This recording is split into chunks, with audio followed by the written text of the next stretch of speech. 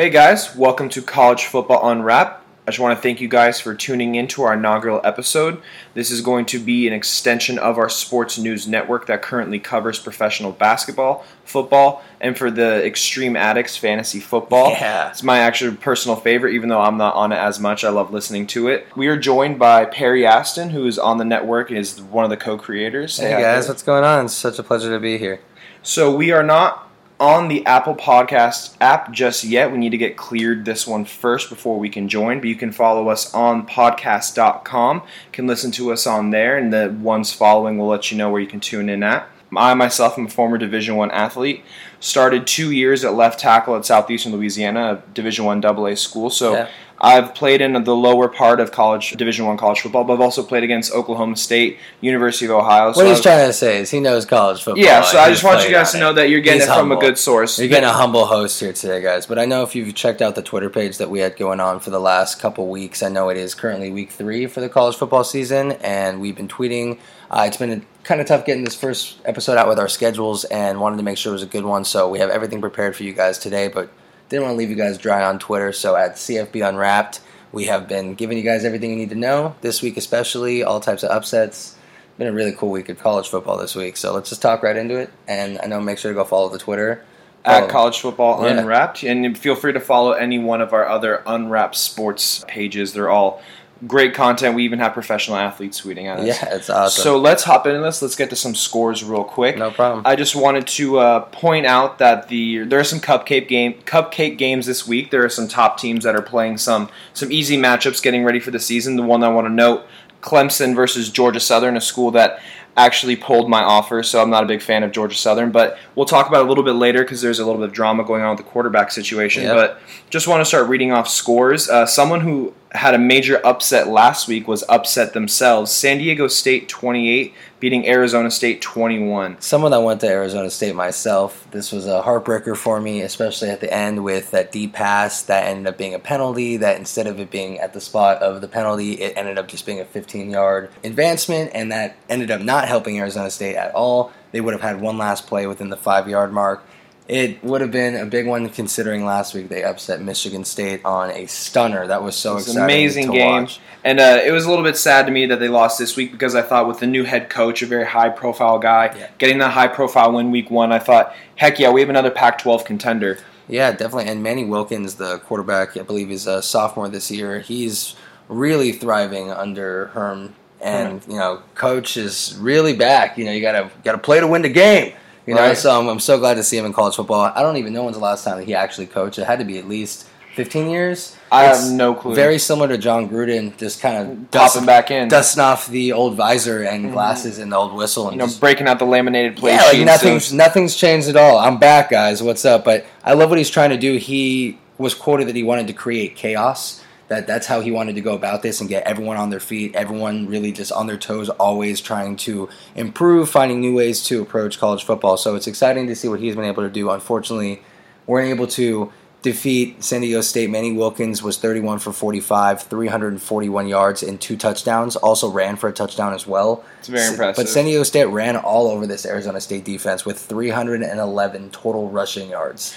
Just really sealed the day. And at the end, I know one of their running backs actually fumbled to give Arizona State a chance at the end, but they were just running down their throat. That's been a staple of San Diego State the past couple of years. I know they had a Rashad Penny last year, and then Plumlee the year before that would set all kinds of records running the football. So to move on from that game, one of the cupcakes I told you about, Georgia playing Middle Tennessee State. My friend Chris, former teammate, is an assistant there, so he got an up-close view of that murder.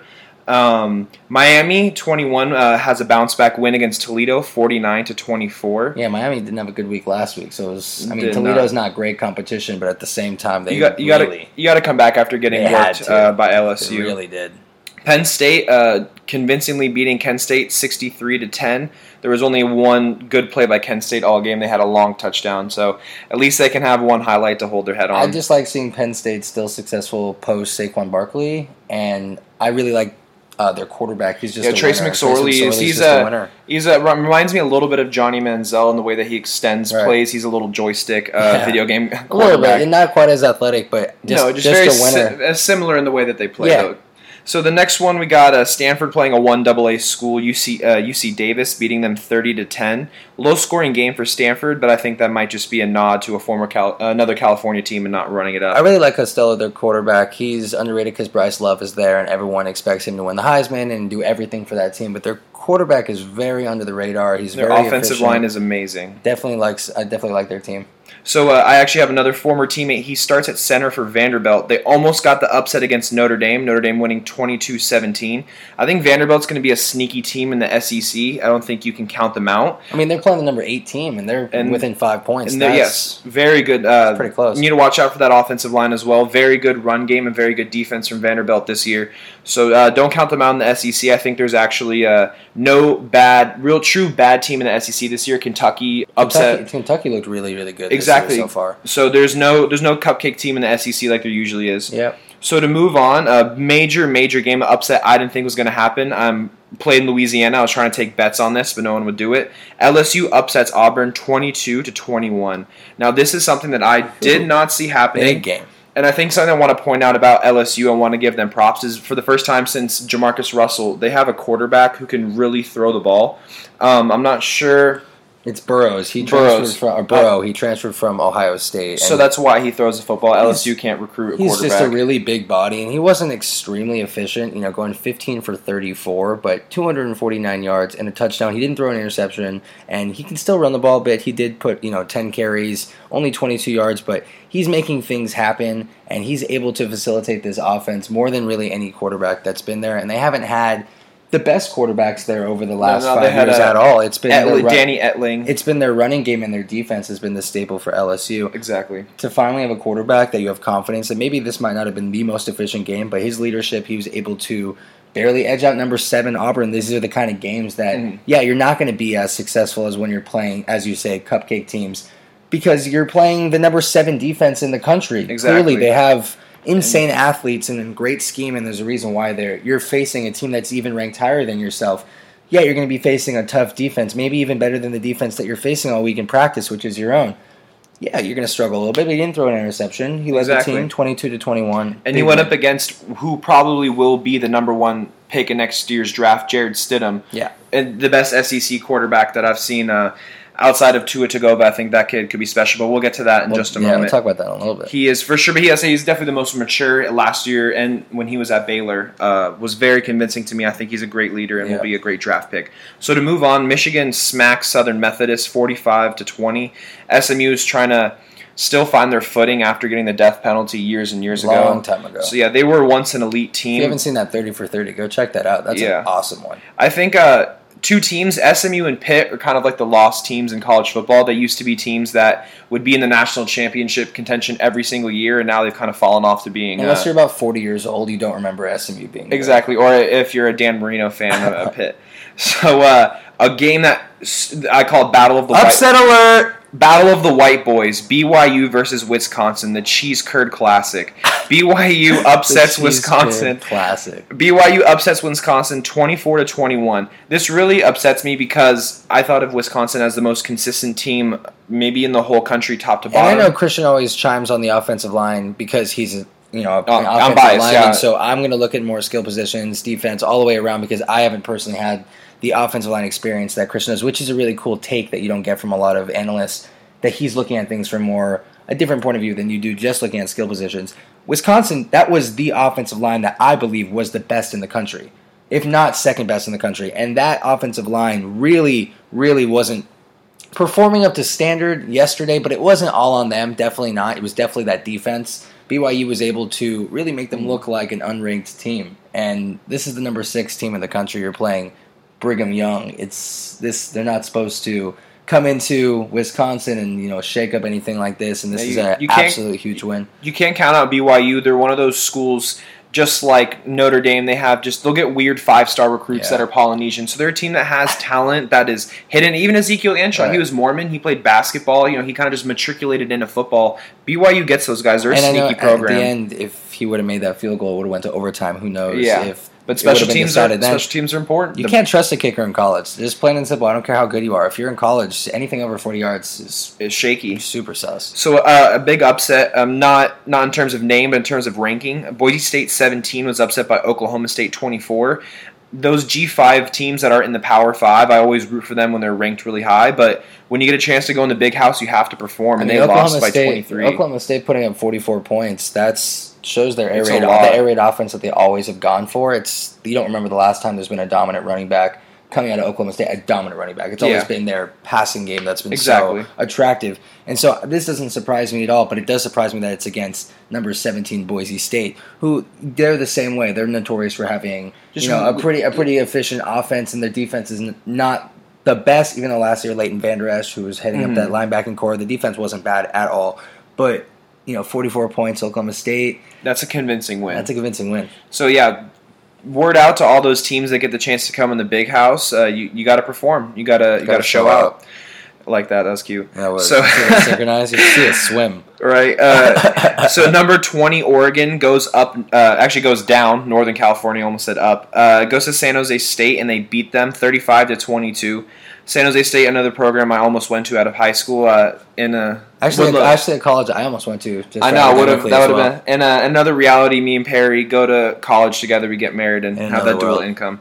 So a game I love to get to: Alabama versus Ole Miss. Ole Miss is a team that has usually had Alabama's numbers in the past couple of years, specifically with Chad Kelly. Watching the first drive for that Ole Miss, you thought they had their number. They threw that touchdown pass. I seriously thought Ole Miss was going to put up a fight against Alabama. After that, they really turned it on, and Ole Miss just got stomped. So Tua Tagovailoa comes in and proves that he's special. When 11 for 15 for almost 200 yards, 2 touchdowns, basically just comes in, does his thing, gets out of there. Jalen Hurts went 7. Don't forget that he also rushed for 5 times, 47 yards. He's athletic. That's sneaky. And if you watch the national championship game, he was last year. He was dodging a lot of would-be sacks and coming out and just throwing those miraculous plays. He is very athletic. Yeah. I wouldn't say he's as athletic as Jalen Hurts, but he has the athleticism in the way that Aaron Rodgers has it, where he tries to extend plays before he runs down the field, where Jalen Hurts just bye and just goes down the field. I feel so bad for Jalen Hurts. Just going to be real on this one. He's going to redshirt. When you're that deep into college and you have a beautiful past in college, statistically, you're one of the best game managers. One of the best in Alabama. It's just Nick Saban trusts you. This is your team. And it's just a freshman comes in here and takes it straight from you, and there's nothing you can do about it. And I know they're still giving him, of course, game time, 7 for 10, 85 yards, 2 touchdowns and an interception. But if this game wasn't as much of a blowout, I don't think Jalen Hurts would have played as much. Played much at all. And that's what's kind of been the way Alabama's handled this quarterback situation is Tua comes in and he hasn't struggled thus far, so he's kind of just gone a lead, and then Jalen Hurts comes in and out of respect gets a couple drives. So we'll actually touch on that specific situation later, but look for Jalen Hurts to be the biggest free agent in college football next season when he transfers. So Mississippi State plays University of Louisiana Lafayette 56-10. That's really funny because my former head coach is now the defensive coordinator there, and he let up 56 points, so he's not that good. So to move on, I don't like him. Salt and pepper. Texas whoops USC, something that I'm very, very mad about. It's a talking point we have later on the podcast, so just wanted to bring up the score and we'll move on from that. That's 37-14. We're talking convincing wins. That's a convincing win right there from Texas, a team that really needed one. Yeah, for Tom Herman. That's on the hot seat, and a young quarterback who I really like there who needs a lot of help. Texas is a program that I, for the past 2 years, have thought was going to open up a lot better and has just severely disappointed me. Yeah, totally. So a game that I watched start to finish, Ohio State versus TCU. TCU looked better than Ohio State outside of the quarterback and the defensive end position, which in football happens to be number 1 and number 3 of the top important positions. Haskins, the quarterback for Ohio State, had a great game, 24 for 38, 2 touchdowns, and about a 9-yard average per throw. Dobbins came in, did his thing, had over 100 yards rushing. Someone I really like who really struggled, Sean Robinson, the quarterback for TCU. I believe it was 2 weeks ago. He had 5 total touchdowns. He was just falling out. He's an athlete for sure. Someone we tweeted on, and it was, I think, 3 touchdowns through the air and 2 touchdowns on the ground. Such a playmaker, and the thing is, you look at this stat line, it's the legs that usually get me. They kept him 24 for 40, 300 yards. Yeah, that sounds great off the bat. But it's 1 touchdown, 2 interceptions. They forced him to cause mistakes, but this is what really jumps out to me. It's the fact I told you he's so violent with his legs and so athletic, and they kept him to 8 carries for 7 yards. They really did contain him. That's the key to the game right there, because he can run all over you, he can pass all over you. That is the key to the TCU offense, and if you're able to stop him in the run game and limit him to just being a passer, it shows that, yeah, he'll make some plays for you, but I don't know if he can just win the game as a passer. I don't. I think that they exposed him a little bit because one of his interceptions was this read option. It was like an option play where he tosses it out. It was a toss that went for a pick six. So that's 7 points right there. Another play was Nick Bosa, Joey Bosa's brother. Someone that's actually putting up an early candidacy for defensive Heisman. Yeah, the Heisman. So he comes in with a strip sack for a touchdown. Another touchdown that could have been avoided on the part of the quarterback. So I think that he has a lot of potential, but he needs to hone in being a passer. It's something that I get on Khalil Tate from Arizona about. He is such an athlete. He does some freak things, but it kind of kills you in the end of the game when you need to be a passer. Yeah. Both those quarterbacks, I hope they focus more on passing because they're so athletic. We saw Khalil Tate together. We went to that USC game versus U of A, and he single-handedly kept that team in the game over and over again. He was doing crazy, exciting plays. But like you said, it was more with his legs. And not with his arm. He made a few mistakes, which was the reason why USC was able to slip out with that win. I really do like him and his potential in that offense. Yes. So my overall analysis of the game, though, I would say it seemed like TCU, outside of said quarterback and defensive end, it seemed like they were the better team. They were more athletic. They were recruiting better. But Ohio State also this is the last game without Urban Meyer, so take that into account. So to move on, the last game of the top 25, Washington beating Utah very convincingly, 21-7. The Pac-12, we need to band together and not knock each other out because I'm tired of hearing SEC fans talk all this crap. And the Pac is looking great. You know, Arizona State, U of A, Washington, even Washington State. We're all kind of huddled on Colorado. It's everyone is right there. I think Washington's had the most recent success. Oregon always floats around the 20s in the rankings, always gets knocked out back in. Last year with Royce Freeman, they really had a convincing run game. This year, it's more of that gadget passing game with those cool jerseys, by the way, guys. Got those Nike headquarters up in Oregon. They're always flashing that sick neon. Yeah, that's definitely a major recruiting point for that college. Gives them a little unfair advantage. That's alternate city right there. We got like 17 alternates. Like which one do we pull out today? They have like 92 sock combinations. Let's get the pink ones out. Fuck it. 3 top games I'm actually really mad were canceled due to the violent Hurricane Florence coming through. UCF versus North Carolina, that was canceled. Eastern Carolina versus Virginia Tech canceled, and West Virginia versus NC State canceled. All 3 games that are ranked teams, that have ranked teams, and that I really wanted to watch, but unfortunately due to natural disasters, we're probably not going to get to see these teams play unless they can work out a bye week type agreement. So that's the end of our top 25 analysis. Games of the week, yeah, the most important ones. So the next topic we have today is, so having a highly touted freshman quarterback is almost like the mistress of college football. You have this really established starter. He may not be, a Heisman candidate, but he's a very good, very reliable quarterback. But you have this 5-star, long-haired Trevor Lawrence freshman that looks oh so nice in the garage. You just got him. And he comes in and does some amazing things. And the fan base is the fan base. They're always going to call for a quarterback to get switched out when he has a couple games where he plays bad. But we have 3 examples or current narratives going on in college football where the young gun is probably going to unseat the established starter. And we were just talking Alabama. We could start with Alabama. So yeah, let's go Tua Tagovailoa and Jalen Hurns. This is something that started at the very last game of last season. Something that I didn't even think was even possible until Georgia came out and started smacking Alabama around. It was a fairy tale for Tua. He came in, and just storybook ending. He got sacked. Couldn't have wrote it any better. He couldn't have wrote it. Even the ending, he got. It was a play that I thought ended the game. He gets sacked and then comes in and throws that touchdown. That's miraculous. So he goes into the offseason. We don't know who's going to be the starter, and obviously it comes out where the young guy gets the nod, and he's been unbelievably special this season. Another similar type thing that happened last year was Jake Fromm and Eason from Georgia. Eason was the starter the whole year before and gets little injuries out for a couple weeks, and Fromm comes in and just the true freshman takes the helm and starts. I'm not sure why we're seeing this shift towards the younger quarterbacks, but a theory of mine is that you have more years out of these freshman quarterbacks, and if your starter isn't a Heisman candidate, isn't a first-round guy, you might want to give the young guy a shot because you're going to have at least 3 years with him as opposed to maybe 1. Yeah, and you don't want to force a guy to transfer because you want to put back his progress a year by making him redshirt or whatever that may be. If he knows he's better than the quarterback that's currently there, or he sees that he can transfer somebody else and, continue his career elsewhere. You see that a lot nowadays with especially quarterbacks. TCU is the king of getting transfer quarterbacks nowadays, and LSU just grabbed Burrow from Ohio State.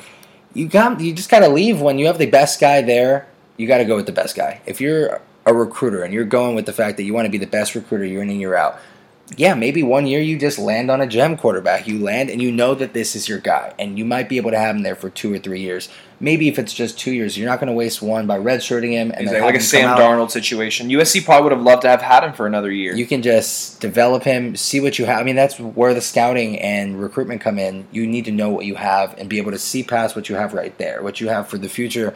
And if you know what you have on your depth chart isn't, like you said, a Heisman candidate or the guy that you know is going to be a difference maker game in a game. Yeah, he's probably a good game manager. He's probably good enough for sure. He might be the better player at this current moment, but his ceiling is nowhere near who you have on the bench. I think that's that tough decision, obviously, coaches and teams are forced with, because you don't want to leave a guy that's given you so much, with so much history, a guy like Hearns, or a guy like you said last year with Georgia with Eason.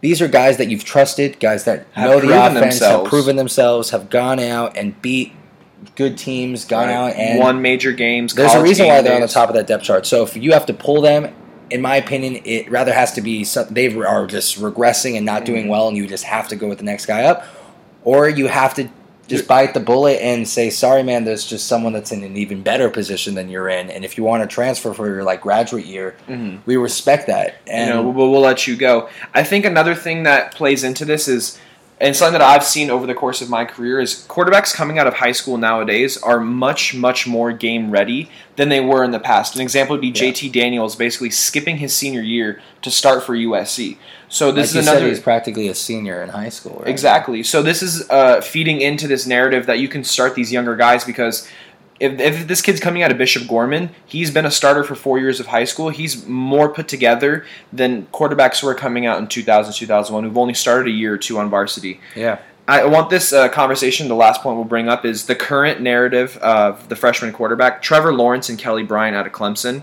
Kelly Bryant started all of last season and took them into the college football playoff. Lost, didn't get to the biggest game, but Trevor Lawrence, the 5-star freshman, long hair, beautiful, looks like in the driveway, a white, shiny, looks like a white Cam Newton. He's just giant, has a big arm, and I think at some point in the season, probably coming soon, he will be the starter quarterback, because Kelly Bryant is a very good game manager, just like Jalen Hurns. He's very good with his feet. He can complete throws 10 to 15 yards, but Trevor Lawrence, and I saw this in the first play of the spring game, he can yuck the ball downfield. And with the wide receivers that Clemson has, it just suits it so much better for him to be the starter quarterback under Clemson, even at this very moment, because he can. Those long plays are so much more valuable in their offense than Kelly Bryant, who's going to control the clock. They don't have a star running back to really facilitate that this year. So I think once maybe they hit their first bit of adversity, Trevor Lawrence is going to get the nod. They both can run good enough, too. I know this past game they definitely put up rushing stats. I'll let you get to the stats in a second. But I know that they're both, I wouldn't say equal athleticism, but both pretty damn close to each other. So it's not like you're losing much. And like you said, when you're looking long-term and you got that freshman who's able to put up these numbers, able to go in and still be just as efficient as the guy who's a bit older and just as athletic, and you know that you might be able to have him for a little bit longer, that's a decision that you're left with. I think I would go Lawrence personally. I would too, but Clemson currently is ranked top in the country, and I know if they let up a loss early, it may knock them out of the playoffs. So I think this is going to be a transition where they're trying to ease in Trevor Lawrence. I think the stats show that. So they played Georgia Southern, a really nefarious organization. Trevor Lawrence, salt and pepper. Yeah, I have a lot of hatred towards some people. So Trevor Lawrence, he had 12 for 19, 200 yards, 1 touchdown, 1 interception. Kelly Bryant, 7 for 10, 68 yards, 1 interception. So Trevor Lawrence had the better outing out of the two quarterbacks. Granted, they are playing a team isn't as good. To bring up the rushing stats, Kelly Bryant had 6 rushes for 27 yards. Trevor Lawrence, 2 for 13. So nothing really spectacular. Nothing to write home about, but good enough. Good enough, but in that, comparing their stats, Trevor Lawrence for sure was the much better passer. So the one thing that you brought up, Kelly Bryant is the better rusher, but Trevor Lawrence is the better passer. And what is more important in a quarterback? It's being able to throw the ball. In reality, yeah. So I think that, to end my point, freshman quarterbacks are the dirty mistresses of college football. You don't want to talk about them. You don't want to bring it up, but, you just want to be with them so bad. So the next topic that we're going to talk about bad. Let's talk about Florida State and USC. Yeah, some programs that we thought would be a lot better going into this year, but have kind of shaken a little bit. Florida State has 1 win, 2 losses. And they almost lost. They beat Samford. And they almost lost, That was a 36-26 win. They got destroyed by 20 Virginia Tech when they were ranked 19th, 24-3, and they went and faced Syracuse, and Syracuse absolutely stomped them 30-7. What's going on? I thought their quarterback was back. I thought the coaching staff was just fine. I thought the recruits were coming in hot, nice and ready, 5 stars, 4 stars. What's going on with Florida State? I can't explain it. I'm asking you. Well, their offensive line is atrocious. DeAndre Francois has proven himself as a good quarterback, but this just shows you that. But how good? How much has he proved himself? I said good. I said good, not great. It also hasn't been a very large sample size either. True.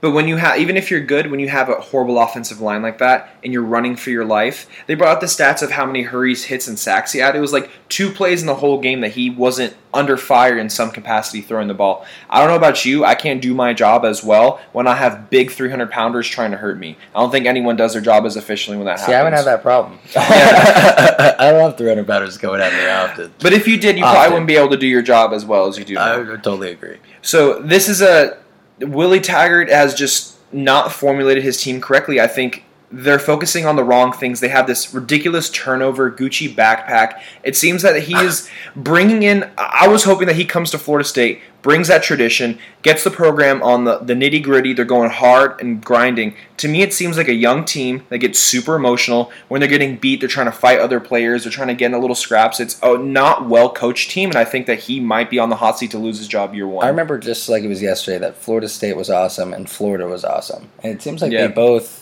haven't been very relevant the last 2 years. And something's going on now because I looked at them as 2 of the most successful recruiting colleges out there. And when you look at Alabama, it's a given. You look at Ohio State, well, maybe not anymore, but it was an absolute given, slam dunk. For any of these, even Clemson now over the past 5 years, 10 years, they've marked themselves, even Auburn over the past 5 years, marked themselves as such a strong recruiter.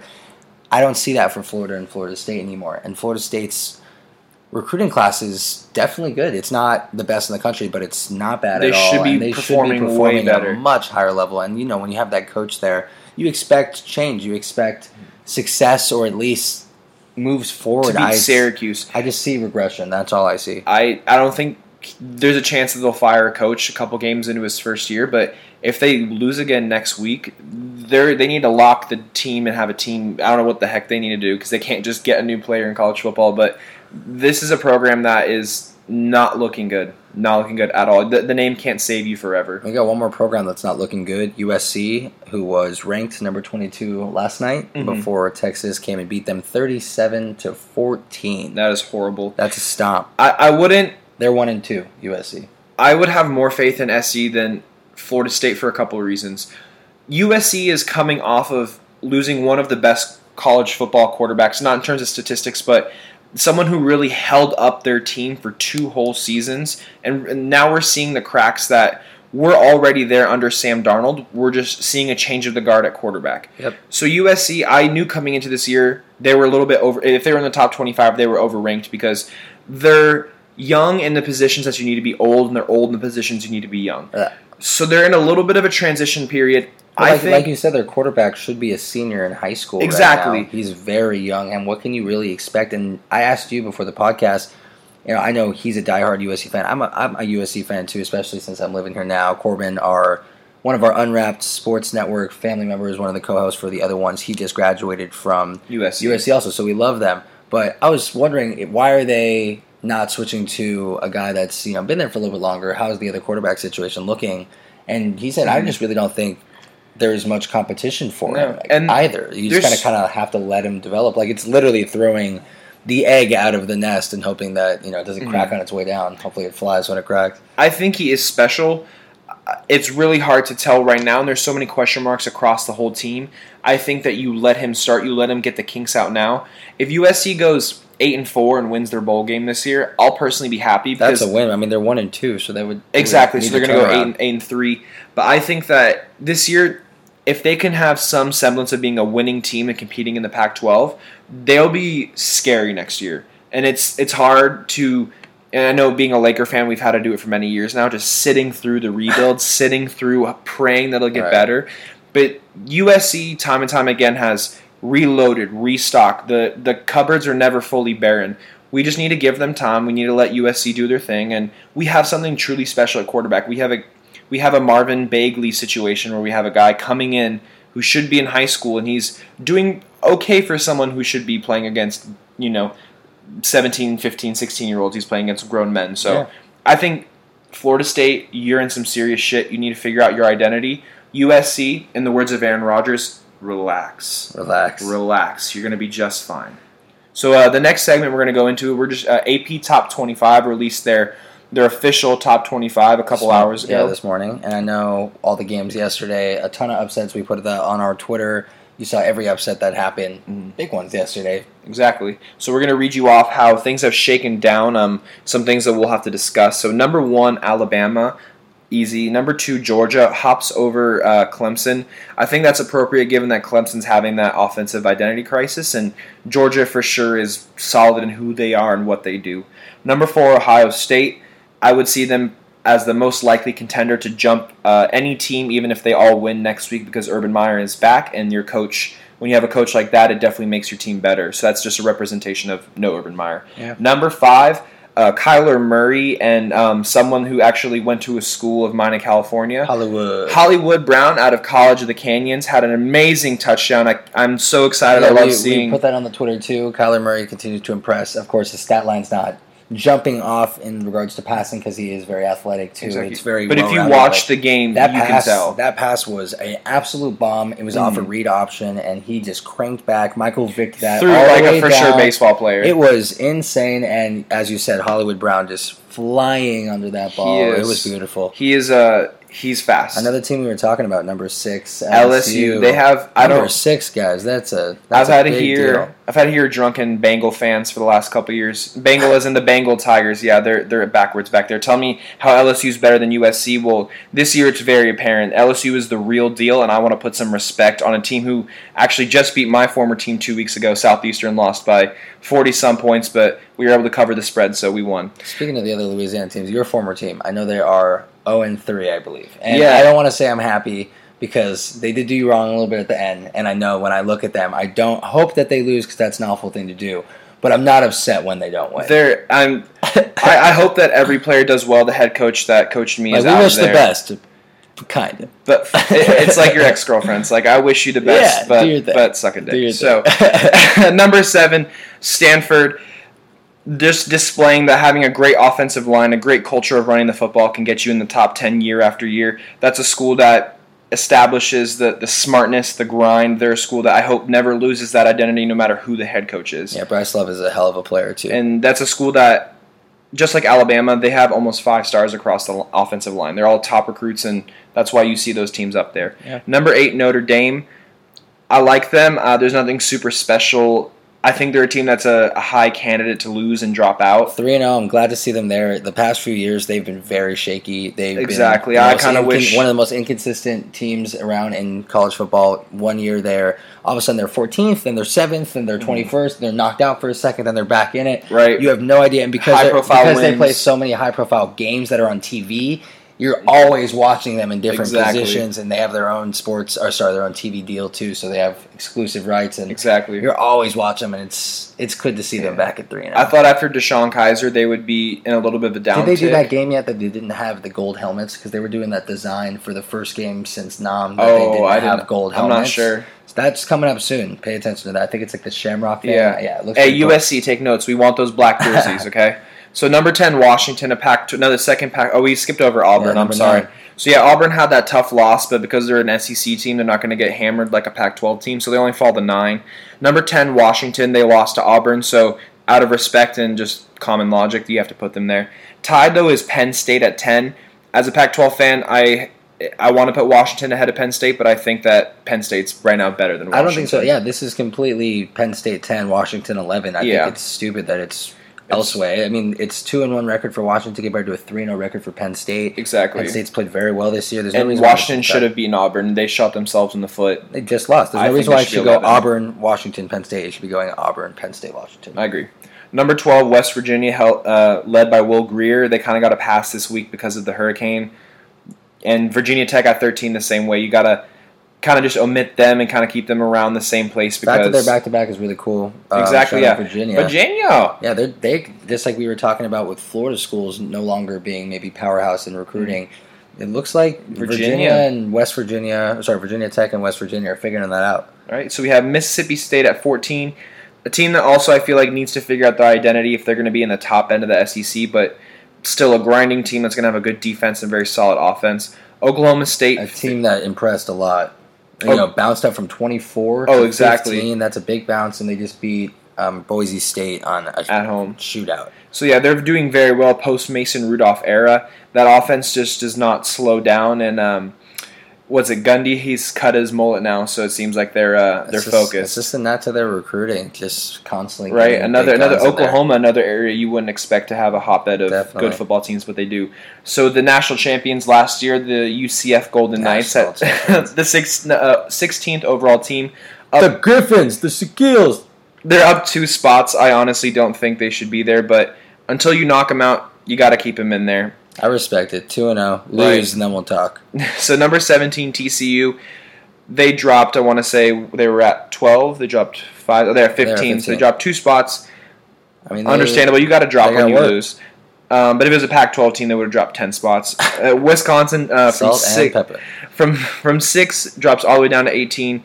When you lose to an unranked school, that's just expected. BYU, Wisconsin. Are you serious right now? I'm upset they even give you 18. I know that it makes sense to put you there. I'm going to put you at 40 this week. You are out of my top 25. You're disgracing it, so you better come back next week and smash mouth run that ball down whoever you're playing. Throw it. And if I don't see 500 rushing yards next week, I'm going to be so... Oh, yeah, I want to see them pissed off. My God. A pissed-off running game like that's going to be really exciting to watch. Say goodbye to the playoffs right there. Wisconsin was a team that was almost a shoo-in to make the playoffs at the end. Say goodbye. Another team, though, in the same boat, Michigan 2-1. Staying the exact same as they were last week. They just need to be more exciting. Their defense is amazing. Their offense just... I think it's a lack of guy they have at quarterback. Yeah, they have Patterson. They weren't able to figure out last year, and they aren't able to figure out this year, even though their quarterback transferred away, and they thought they had their guy. I don't know what's wrong with Harbaugh. It's not that something's wrong because they're 19, and they always kind of float between like. But they haven't had a quarterback. It's always been this guy transferring in, this older guy. He needs to get Michigan. Go out and recruit someone. Exactly. Serious? Look at Clemson. Look at that nice, beautiful freshman that they have. Go get you a long-haired, beautiful California quarterback and just suck next year and then be great again. Let's check it out. Seriously, the long-haired buns on the beach. Just so number 20, you have Oregon, another Pac-12 team. Makes me happy. I think they're a candidate to actually be in the top of the Pac-12 this year. They have a surprisingly good quarterback, and that's a team that is so pissed off from Willie Taggart coming in there for 1 year and then leaving. Definitely. I love They have the biggest chip on their shoulder out of any team in the top 25. Their quarterback's definitely on the Heisman watch. Right. And this is a team that shouldn't be 20 right now. They should be more along the lines of like 16, 17. Exactly. They're playing angry. There should be no reason why Wisconsin is ranked above Oregon right now. That's my personal opinion. I understand that you can't knock Wisconsin down that far, but they just lost to BYU. Oregon's looked amazing this year. Their margins are great. It's another nod to it's the AP being biased. Yeah. Pac-12. So you have Ohio. You have no Ohio. No. I thought Miami of Ohio. You have Miami of Miami. Talk about someone who needed a big game this week. They really need to bounce. They smashed Toledo. Toledo doesn't have as much talent as they did a couple years ago, but any team that's in a Power 5 should just smash Toledo. So they came out and did what they had to do. I'm so happy the next team, Texas A&M, slips in at 22 because they play Alabama next week, and I think that is going to be a major candidate for an upset alert. 12th man. I know this is a team that wasn't ranked previous to this week, and just a big week for them. Moving up to 22. Another team that wasn't ranked previous to this week, Boston College, a 3-0 record. They moved up to 23, right behind Texas A&M. Another big jump for them. Huge. They're notorious for having pretty good running backs there, with the exception of Matt Ryan when they had that really good passing game. Exactly. They've always had solid running backs there, year in and year good out. Good linebackers, too. Luke Michigan Kuechly. State, I don't even know why they're in the top 25 when they lost to Arizona State, who, trust me, isn't the best team this year, but is a solid team. But they have a 1-1 record, not liking how they're looking. Their offense doesn't look great, neither does their defense. That's another team like Notre Dame for me that could be 10th, could be 20th, could be unranked for a second, could pop back in, and you're playing so many nationally televised games that you're always paying attention to them. At least Michigan, I don't remember the last time Michigan's been unranked, and I've been sitting there saying Harbaugh needs to freak out. Since Hoke was the quarterback. Time in and time out, Michigan State's always having problems if they're not being amazing. It's one end of the spectrum. Right. Well, they had Cook at quarterback. That was a lot. And they slipped into the playoffs and then got smashed. Yeah. So 25. BYU. That's Brigham huge. Young University. Another tie to my former past. He was my head coach for about a week, and then now he's the offensive line coach at BYU. Garrett Tujay. I'm glad to see them get a win. BYU's a program I know a couple years ago they had those miraculous last-second wins, and they snuck into the top 25.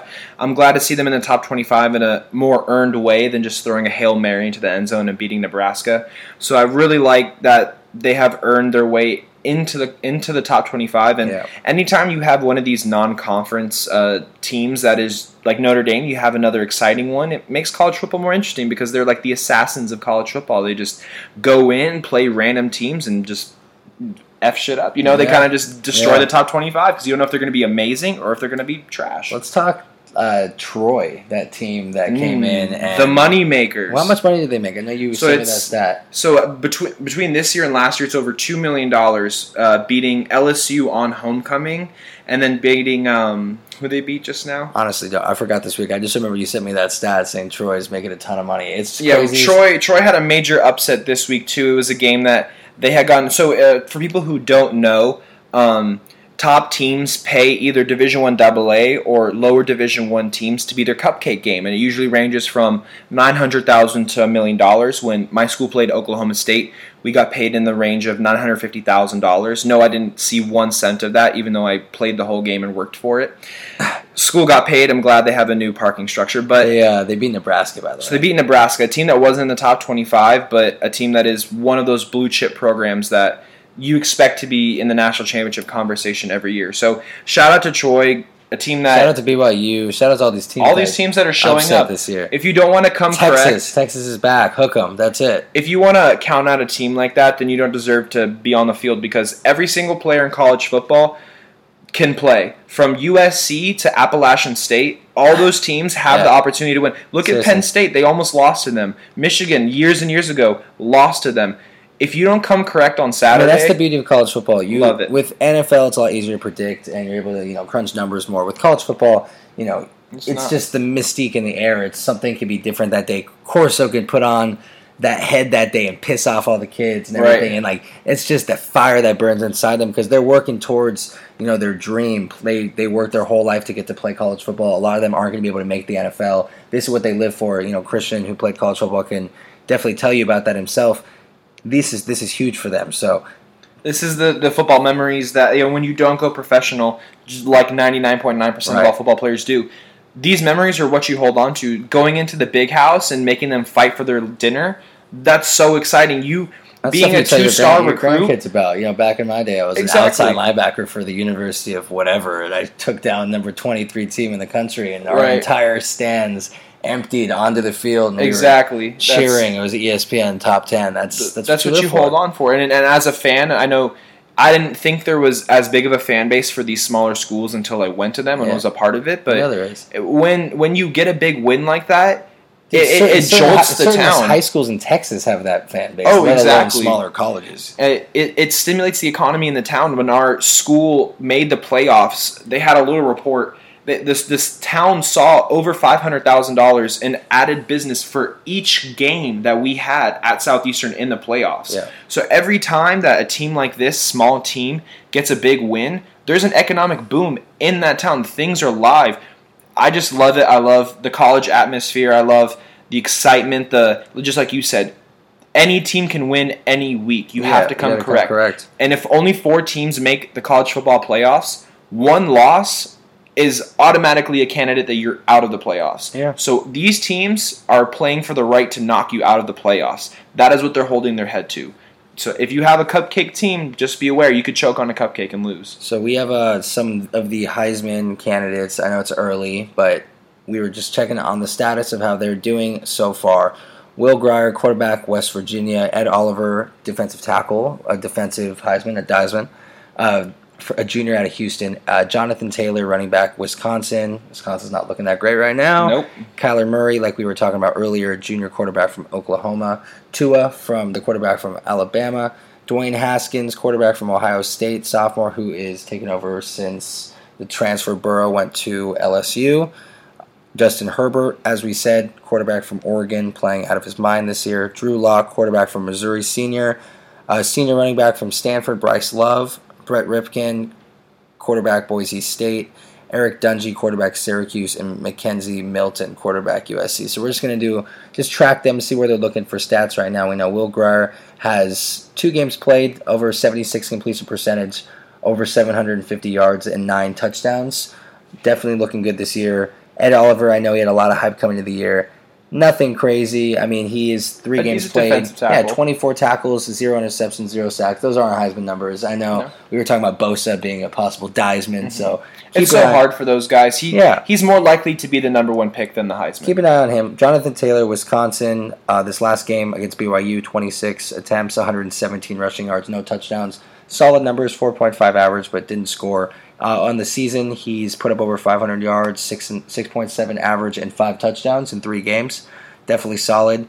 Kyler Murray, what makes him so great is his legs. So we're just going to read his passing stats. And his baseball playing ability. And his baseball playing. He, in the season, over 67% of his passes, 863 yards, and 8 touchdown passes. He's a deep threat, and that's what makes him so great. I just want to go on a small tangent. I know Colin Cowherd brought this up. Look how good Oklahoma's doing without Baker Mayfield, and look how bad USC is doing without Sam Darnold. I think that top to bottom, I obviously think Sam Darnold's a better quarterback, so do the Jets. But this is just clear proof that Sam Darnold is better. If they're both successful when they're there and they leave, I'm not going to credit either of them for the misfortunes of the team past that. I'm going to credit the fact that which team was better prepared for the future past that quarterback, who had a better backup quarterback, whoever was next in line. But they both obviously put up similar statistics and both had successful teams. So them leaving, the fact that the teams haven't been successful wouldn't be on them. That's something Cowherd's wrong because, I mean, I guess you can teach your backup as much as possible, but being as dominant as they are when they leave, it's not their problem that, no one's true. It's not their problem, but neither of these teams had a mass exodus of seniors. Their teams are composed of primarily the same players they had the year before. I put that on the second line of quarterback. Oh, no, true, but Sam Darnold for sure held that team up where there was cracks. Darnold's great. It's just Darnold never had a receiver like Marquise Brown or D.D. Westbrook. It's too early to see anything from Baker Mayfield because he hasn't really played in any actual regular season game, so we won't really be able to compare until then. But Darnold has played very well so far. Not perfect, but you don't expect that from the youngest quarterback to ever start an NFL game. And, I'm impressed. We got Tua from Alabama, 1 game last week against Mississippi. 2 touchdowns, 191 passing yards, over 73% completion over the season, 72%, over 646 yards, and he also doesn't play the whole game, ladies and gentlemen. Even the first game, he split some time with Jalen Hurns. All of his numbers, he comes in, plays, and then leaves. He's not a true quarterback that will have all of these stats. So I think the Heisman won't be decided by stats this year. If Tua wins it, it's just going to be his displayed greatness. Yeah, no, I totally agree. And we got Bryce Love, 40 attempts this year, 165 yards and a rushing touchdown. He's not playing that well, and it's something to keep an eye on. But Bryce Love is a very talented player, so I wouldn't be surprised if he has a resurgence later on in the year. But that's all we have for you guys today with our Heisman Watch. Everything covering getting you caught up in the first 2 weeks of college football, letting you know who's hot and who's not. Yeah. So I just wanted to thank you guys again for tuning into our inaugural podcast. We're going to have many more. Consider it maybe a weekly thing and maybe a little over a week every week. But you will get an update on college football, how the last week went from us. I just want to notify you again that we are not yet on the Apple Podcast app due to us having to be cleared, so we're on podcast.com. We are very excited to be on that platform now.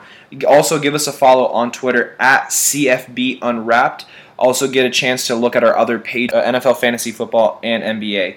Thank you guys again. We love interacting with our fans. Please feel free to contact us on Twitter. College players, anyone who listens to this, feel free to get involved with us. Anyone who loves to talk college football, we'll talk college football with you all day. I know Christian's doing an amazing job with this, and he's a former D1 athlete, so he knows exactly what he's talking about. Former D1 athletes will probably be guests on this if I had to be a betting man.